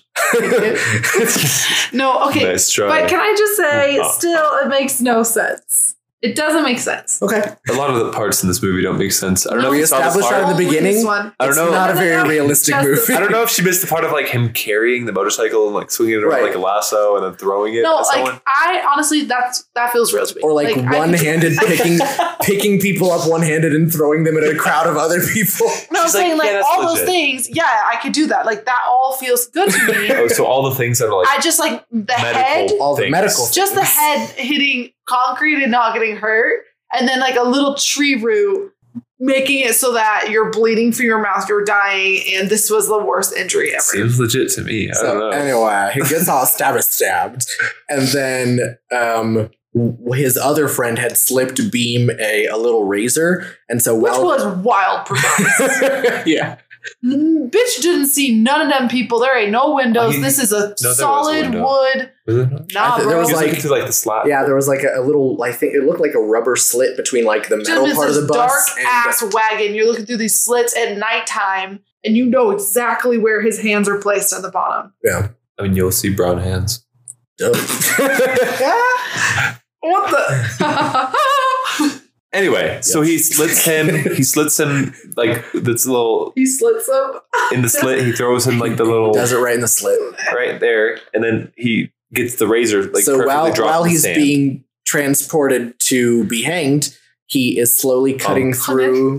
He's slowly cutting through the ropes that are holding him, and he manages to cut through right after the whole thing with the tree falling and Roger getting stabbed by the tree. Right. And so then he escapes and starts beating up the people, and all the soldiers are like, oh, well, we'll just shoot him. There's like 20 of them, but none of their guns are firing. So then they have to like fight him hand to hand, and he beats all of them. Right. Oh, and this is that. I thought it was also so sad when he was like, Raju was helping and defending Beam so much, and Beam did not see it, and Beam even hurt him and hit him. Well, because there was one point where it was like Raju, the little girl, Beam, and then way in the distance was some other guy who had I guess managed to fix his gun somehow. Yeah, he just like screwed something in, even though this man cut something off your gun. I don't know. I don't really know what he fixed, but he was going to shoot at Beam, and Raju saw him, and so he went to shoot. But from Beam's point of view, it looked like he was trying to shoot the little girl, but he was actually shooting like between all of them to hit the other guy with the gun. Mm-hmm. Which was like sad and wild. So obviously he thought that Raju was trying to kill the little girl, so he like beats the fuck out of him, but then can't, like, he ends up deciding not to kill him. He has like a giant wooden spike, and then he just shoves it in the ground next to him and runs off. And then we even see Raju holding back more soldiers to give them enough time to get Which away. was so insane. It was a 1v8. For sure. Yeah. And so that's when he got arrested. Right. And like, that's one of the things that I like admired, is that change of perspectives of character and how those two traits came together of like, oh, like, you know, we're fighting almost for the same cause. Right. Although they didn't know exactly what their cause was. Right. And then, so the reason that Beam goes to rescue Raju later is because obviously the British government is still looking for him. So they like send out like a huge battalion. An army, basically. And they're like combing through the city, looking in every single building to try and find him. And when they reach the building that Beam is in, this other lady gets up and like tells them that everyone has smallpox. And of course, all the British soldiers are like, fuck, get away from me. And just like run out of the building. Right. Yeah. Genius. And so she saves Beam, and he's like, why would you do that for me? And she's like, oh, my fiance like said that we should always try to help people. And they're like talking, and then I think they're like trying to start a fire or something, and she leans over and her necklace falls out. And and Beam notices that it's the same. It's like her and Raju have necklaces that like clip together to make a shape. Right. And so he notices that her necklace is the same as his. And then he has like this like OMG moment, like a flashback moment, almost the same as when he found out where that girl was located. And from that moment on, he basically like fell to his knees, felt super bad because he finally, at that point, that was the first time he realized like, oh, like he was fighting for a bigger cause than even I was. Because he was like, I was just trying to save this girl, but you're trying to save our whole country. Right. He was just worried about his village. Right. And then his whole plan was like major, something that he couldn't even comprehend. And I think from that point on, like he knew that he had to write things, and that's kind of where the script flipped. And you know, the girl had a letter sent to her that she has to collect like his possessions because of his treason, and that's when Raju finds out that he needs to go there. And that's when we get like that funny scene that we talked about earlier of him breaking him out. Them, you know, and he finds him by pounding on the ground. Yeah, he finds him by Raju was pounding on the cell wall. Right, and that like is again like a throwback to when they first. I think that's a throwback to when they did the dance battle, because that's the beat that he did. Yeah, and so like the crazy thing, like his ear to the ground, like listening for that. It could literally only work if he was just in one giant metal room. Like all these structures, they're extremely strong, so they're really probably just rips it. But also, I cannot get over how hilarious it would have been. Sad it would have been. This man is like Beam is looking in other prison holes, not seeing him, and moving on. So for some other prisoner, like more tortured people. Oh, yeah. I mean, or they were scared of like, oh my god, I'm gonna get tortured again, or they were already dead, or there's just a skeleton in there. But yeah, so like he just like rips this concrete cage top. You can see though the part that he breaks is wooden. Yeah, he did break that wooden part. Yeah. Like threw this metal wooden door out, and he's screaming, making sure everyone knows he's tearing this wooden door. Yeah, all the soldiers know that he's there, and that's when we get that. Hey guys, funny, I'm here. Hilarious breakout scene, and then it goes to like this weird jungle fight. Yeah, they like go and get an outfit with the arrows and everything. Because that's the second super grass medicine scene. Yeah. Is because Can't walk. He puts the stuff on his Being knees so that he can for, walk like, again. A week, and now he's fine. He's within doing like 10 cartwheels. minutes. He's back and like being a badass with his like bow and arrow. Yeah. And apparently He has he's the like like the best shot dopest in the little land. outfit. Another Because we thing, get a whole flashback where he's like 11 years old and makes a like mile long shot. Like a mile long and it's his sniper first shot. Yeah. But then also, I think it's one of those things where this scene kind of made me disappointed in Raju became the main character and Beam became less like powerful. And I wanted Beam to still be the crazy, powerful, cool jungle dude. But he was like, I feel like holding back a lot in that fight scene. And it was just mainly just like Raju doing the whole like bow and arrow scenes and killing everyone and beating everyone up. And then like Beam was underwater for like 20 minutes. Yeah, once he came out of the water, he did some pretty cool shit. There was one shot that is like, I guess the most I don't give a shit about physics shot that I can think of in the movie is Beam picks a dude up, throws him while he's in the middle of the air. Raju shoots an arrow through his chest, and then still flying through the air, Raju walks up and pulls the arrow out of the other side. Right. All while the guy is in the air. Yeah. Yeah, super fast human movement now too. And at one point, Elena, you also asked, like, how does he still have a full quiver of arrows? And that's when we see, like, so many. There were even moments where he would shoot like 2 people at once, and you're like, the fuck? you're like doing the motions in the air, like you just came and you're like, how the hell is this like, how are you drawing and redrawing? Like, I have seen YouTube videos of some mad, wild bow and arrow skills. That's true. But they shoot 2 arrows at once. I guess sometimes we don't always see him shooting those, so maybe he was shooting 2 at once. It's like how you hold your arrow. You can holding 2 arrows, let go of one, and reload the next one. If you're like, just like draw again. No, you like have your one string. You put your 2 arrows on there. You're holding it, but you're holding one of the arrows to the side. Oh, I see. Yeah, you'd still have to pull it back. Yeah, yeah, it's still being pulled back, but it's not being released. Yeah, I think it's better though if you like pull, release, and then from one fluid motion grab your.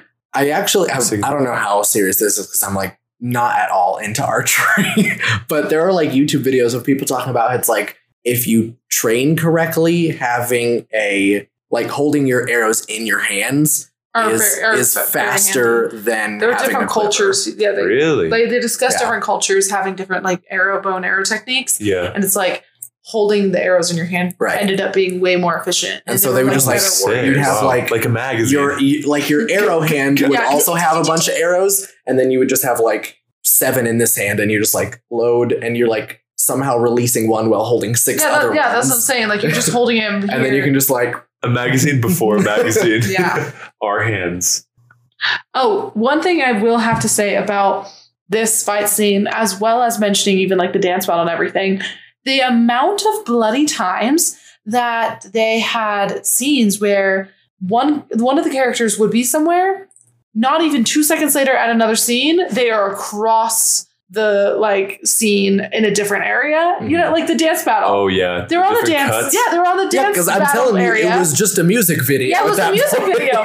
And then he was like by the orchestra, and then he was like by the castle, and then he was like amongst the crowd. And I'm like, sir, why are you sprinting everywhere and dancing in different places? And realistically, in the story, you're dance battling for the people at the dance battle. When you're in a music video, you can teleport. That's a known rule.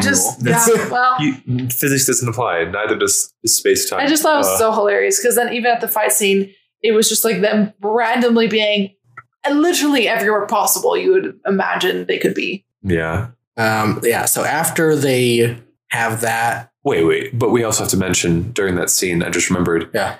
One of the guys fell down. He had like that chest. This is the scene with like the chest of grenades. Oh yeah, and he hooked up the grenades and he starts to the putting arrows. the grenades on the arrows. And he was like destroying these reinforcements in their cars, trucks, and motorcycles. That was super cool. I was really worried for a second. We were going to get a really dramatic scene where he sacrifices himself like his mentor did. Or mentor, yeah. That was his dad. I don't think it was his father. I don't know. Anyway, but yeah. Yeah. And I was just be like, don't do the same thing. Like, really, you're going to sacrifice yourself and kill yourself and explode everyone? Yeah. And then there was the governor from it's like somehow we find out this entire building, every room in this fucking building is filled with explosives. TNT. Yeah, like and stuff with like Fire Hazard bursts 101. through one wall, and then in the next room there's more TNT. Yeah, It's so like and it's like bombs next to the like TNT. I'm like, maybe let's not keep our literal bombs yeah, the and whole thing. grenades by the TNT. Yeah, and then the grenades, bombs, TNT were all like, you know, right by the structure of the building because lo and behold, the whole thing fucking Right, fell and down. so Beam has another like badass motorcycle moment, and he goes off this they do the like horse and motorcycle thing, and Raj is like, you take the motorcycle up, again doing it all with hand gestures, because when they're in an action scene they don't speak to each other. Oh, they don't. No plan except for hand. Just hand gestures. Yeah. So he just like points up to the building, and Beam's like, I know exactly what you're talking about. He runs his motorcycle off this ramp, and then in the middle of the air, Raju shoots a flaming arrow, which ignites the motorcycle, that he just and then launched. the flaming motorcycle busts through the wall and blows up the first batch of TNT. And then everything kind of goes haywire Yeah. from there. And What about the gogovernor's wife? I was about to say, so once it fell down, that was wild. That part of watching like the blood drip all over the governor's face, and they really put her. They they really put her in the ringer. Yeah, like literally. she was dead. She was Yeah. dead. She was dead. So She basically looked what- scary. Yeah, so basically what happened is the governor was like hurt. He went And we boom, thought it boom. was about him. Yeah. But then like so this is also another part where I thought something different was about to happen, because like I saw like the blood dripping on his forehead, right? Yeah. But like I thought it was going to be Raju or something above him. Yeah, no, Like, I giant did cut. too. Yeah. Yeah, and then he's like looking up and he just gets like a fist in his Yeah. face. But no, he like looks up and it's his wife Yeah. in Yeah, it barbed was- wire wrapped up. Yeah, barbed wire exploded and like dripping and like superhero downing towards him dead. Yeah. And then like who comes up? Is it Raju that comes up? Yeah. Yeah. Raju comes and Beam because there's a brings few soldiers boxes that are of left as well. So guns. Raju is fighting them, and meanwhile Beam goes inside and Gets all grabs the guns. a bunch of weapons to save them from the exploding building, because he Right. knows that Raju needs those weapons. Right, right. So how convenient. He And you see quickly him got- like drag out these two like 3-ton crates of guns. Yeah. and like 'Cause in they're all the strong, scenes, right. all the guns were lined up in a row, like on a rack. Did he personally like fill They up had a the few boxes that were filled already. Yeah, they had some so like boxes. pre-filled? Yeah. Oh, I was going to get to like the scene with the governor. He saw his dead wife, and Right. then he gets shot too, right? Yeah, so he They he dropped- Not shoots an immediately. arrow to keep him pinned. Because that's afterwards. Because I think they didn't realize that the governor is still alive immediately, because he's fighting the other soldiers, and once he beats all those soldiers, that's when Beam comes out with the other guns Right. and slides them down the convenient ramp of building. Yeah. And then he gets to the bottom and he's just like talking to Raju, and he's like, hey, look, all these guns. And then while they're talking, you see the governor of the background go and pick up a pistol, and he's like, you idiots. And then while he's about to load the gun, He shoots an arrow. Raju does the arrow, and it like makes him fling the bullet up into the air. And Yeah. then Raju catches it and gives him the same speech about, this is worth more than my life, huh? And I'm going to show you.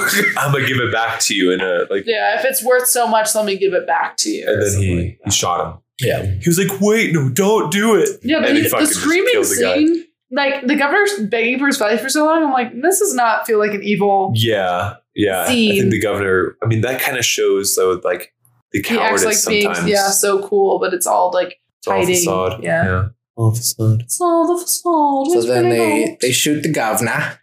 And Governor. then Governor. I think after that, there's like another montage of like everyone just being like, y'all dudes are awesome. Yeah. Because they like go back and bring the guns, and Oh my gosh, yeah. Isn't So he that- brings back the guns. We get like the whole we get another music video, and then it cuts back to, remember they have the gun music video of them all dancing and there's guns all behind them. And then it cuts back to the ship going to the tribe. That's when we get the Amazon delivery, right? Yeah, and That's I when said, Amazon- LOL, it seems like your shipment is able to came out to be a little late. So it looks like you ordered some guns. Sorry, there was a bit of a delay. Yeah. There's a little bit of a delay in the shipping and handling. But that happens, and then immediately cuts to a music video of them all dancing. Like an actual music Like video. a straight like, up music Like video. on a stage, background dancers. and with lights giant and like prop guns behind them. And that was Yeah. another thing. And there's actually one other thing that I meant to mention earlier, but we'll get to it. But another thing with not having the subtitles is because it's like I feel like with the other songs, you could kind of get the vibe. But this one is like completely not related to the movie. Yeah, it's like it's respecting their past right. heroes. You can see like paintings come up of like famous Indian historical figures, right. And I know it's freedom fighters, like different. It's not even just India because with the subtitle, it's like historical figures from not only India but also like surrounding countries. Oh, okay. And so maybe anyone that ever affected their just freedom? Like calling out like that the British with near him, like this person is great from this culture and this person is great from this culture and that sort of thing. Yeah. And then that's the end, right? And then they give the guns. Yeah, and then they give the guns, and I think it actually goes like back to the same music video because it doesn't like it's not like the music video ends and then there's the gun scene. It's just like there's like a pause and then it goes back to them dancing and stuff. Yeah. Ooh, so then, but mentioning so that's the end of the movie. But mentioning back to how you said the whole, I don't know if we talked about this yet, but like the English dubbing was also an issue when they were first introduced to Jenny. And you read my mind. That's exactly what I was. Yeah, I thought that's what you were going to talk about. And so. I thought it was like that one time when he was. I thought that's what we were going to talk about. That's why I brought it up first. That's why I said it first, idiot. I was personally thinking about, but I thought it was really funny though because they were all just speaking English, and he goes, "A big part." She's saying a big part of Beam and Jenny's relationship is that neither of them can understand each other. And so there are a lot of scenes where they're talking and like one of them will say something and the other person just gives this like quizzical look and they're like, I don't know what you're saying. I think what you're saying. But it doesn't come across as well in the English dub because Jenny is actually speaking English and then you're hearing Beam speak English. And then when they're like, they're like, I'm trying to get this dress. You're trying to get this dress? Yeah.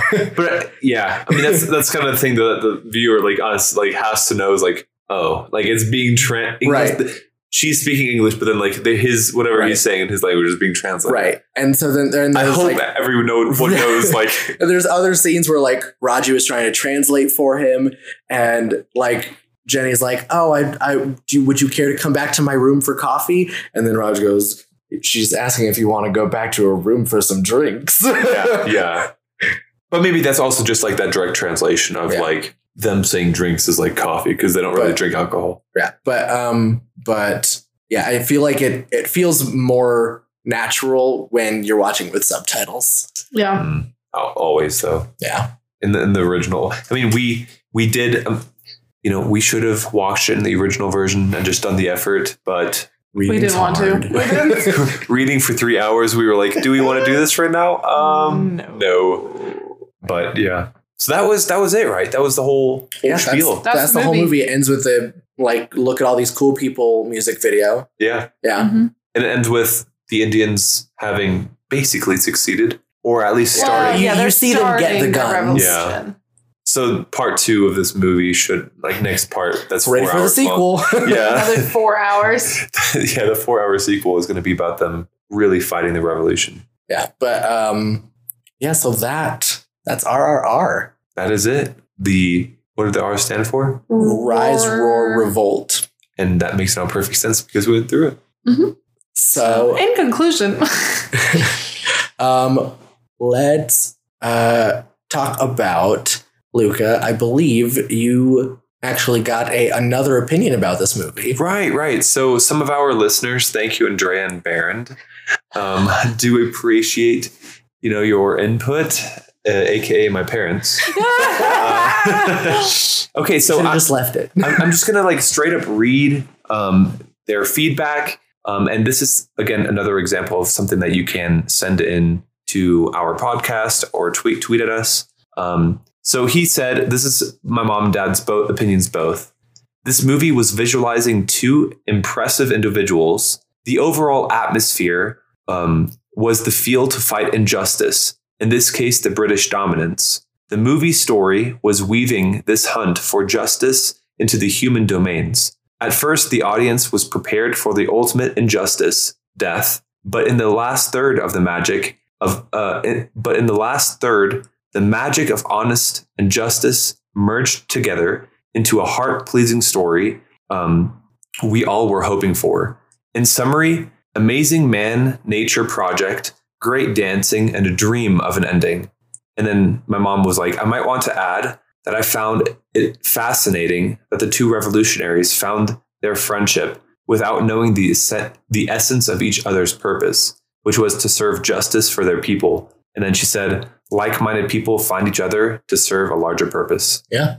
Yeah, that is a really good point. That's spot on, yeah. That's spot on. Because it's like, it does make sense. It's like, even when this person thinks or knows nothing about you or thinks that you have a certain background, if you both have the same kind of personality and drive and that you're, you know what I mean? You're kind of like your minds are thinking the same way. You connect with someone easier and you're going to be friends with that person. Yeah. Because you're like, you connect more easily to someone with the same morality as you. Even if you don't like speak of like, hey, what is your morale? Yeah. You know? I think that's a the great biggest summary. thing is like them saving the boy. I think they both realized when everyone else was scared and yelling and trying to run away, though they both stayed and helped. So that was already them right. Like telling each other. That was the merge. This is our morality level compared to maybe the normal citizen is at a higher. Yeah, I think that's a great observation of the movie. I think it really places the essence of what they're trying to bring across holistically into a paragraph. It compares like she said, or they said, like both of these people are fighting for their people, but you see it on like an individual level for Beam, where he like his people is his village versus Raju, who his people is all of India. Yeah. Yeah. Right. Well, thank you very much, Andrea and Bernd, aka Mom, Dad. I do appreciate this. It was a beautiful, beautiful composition of the movie and what it was trying to bring across to its viewers. So great points. Honestly, you know, another thing that paragraph kind of reminds me of is the shift between like talking about the shift between how Raju originally was so focused on rifles and killing and like how they were talking about the ultimate price was death or whatever and everything. But then it's like Raju also thought the ultimate thing was I need to get guns to my people. That's the only way we can revolt and only way we can get things done is with guns and killing and death. But then later on, he sees how Beam didn't use death and killing and guns, and he made an even more powerful and bigger impact, on people, and how people are willing to put only so much fight in with only how much like confidence and like with what they morale have. Boost and everything. Yeah, with whatever they have. Right. So I think that's also kind of like a good shift that they kind of transitioned to. I almost wish they would have stuck with it more because he was like, yeah, you're right. Speaking out and like singing a song was more important and like getting people more rallied. But then at the end of the movie, they didn't really go back to that. They were just like, and everyone got guns. And you're like, oh, okay. Yeah. Well, I get still they need guns. That's realistically how you're going to like win a war with people with guns. But it's like, I wish they would have made another comment of like singing, you know what I mean? Getting people's spirits up in like a different way. Yeah. Yeah, that's true. That's a good point. It's a very good point too. I believe then it is time for trivia. Trivia. Oh yeah. Oh yeah, trivia. Oh yeah, I forgot about that. I actually only have one piece of trivia for us today. Oh. But it is that Raju and Beam are actually both based on real historical figures from India. Really? Although, remember in the beginning of the movie, they said, no matter how much things might look similar, these stories have nothing to do with each other. Well, that's the thing. The story doesn't. So the real Raju and the real Beam were very important, like freedom fighters and historical figures for India, but they never met in real life. They're just like two completely different historical characters.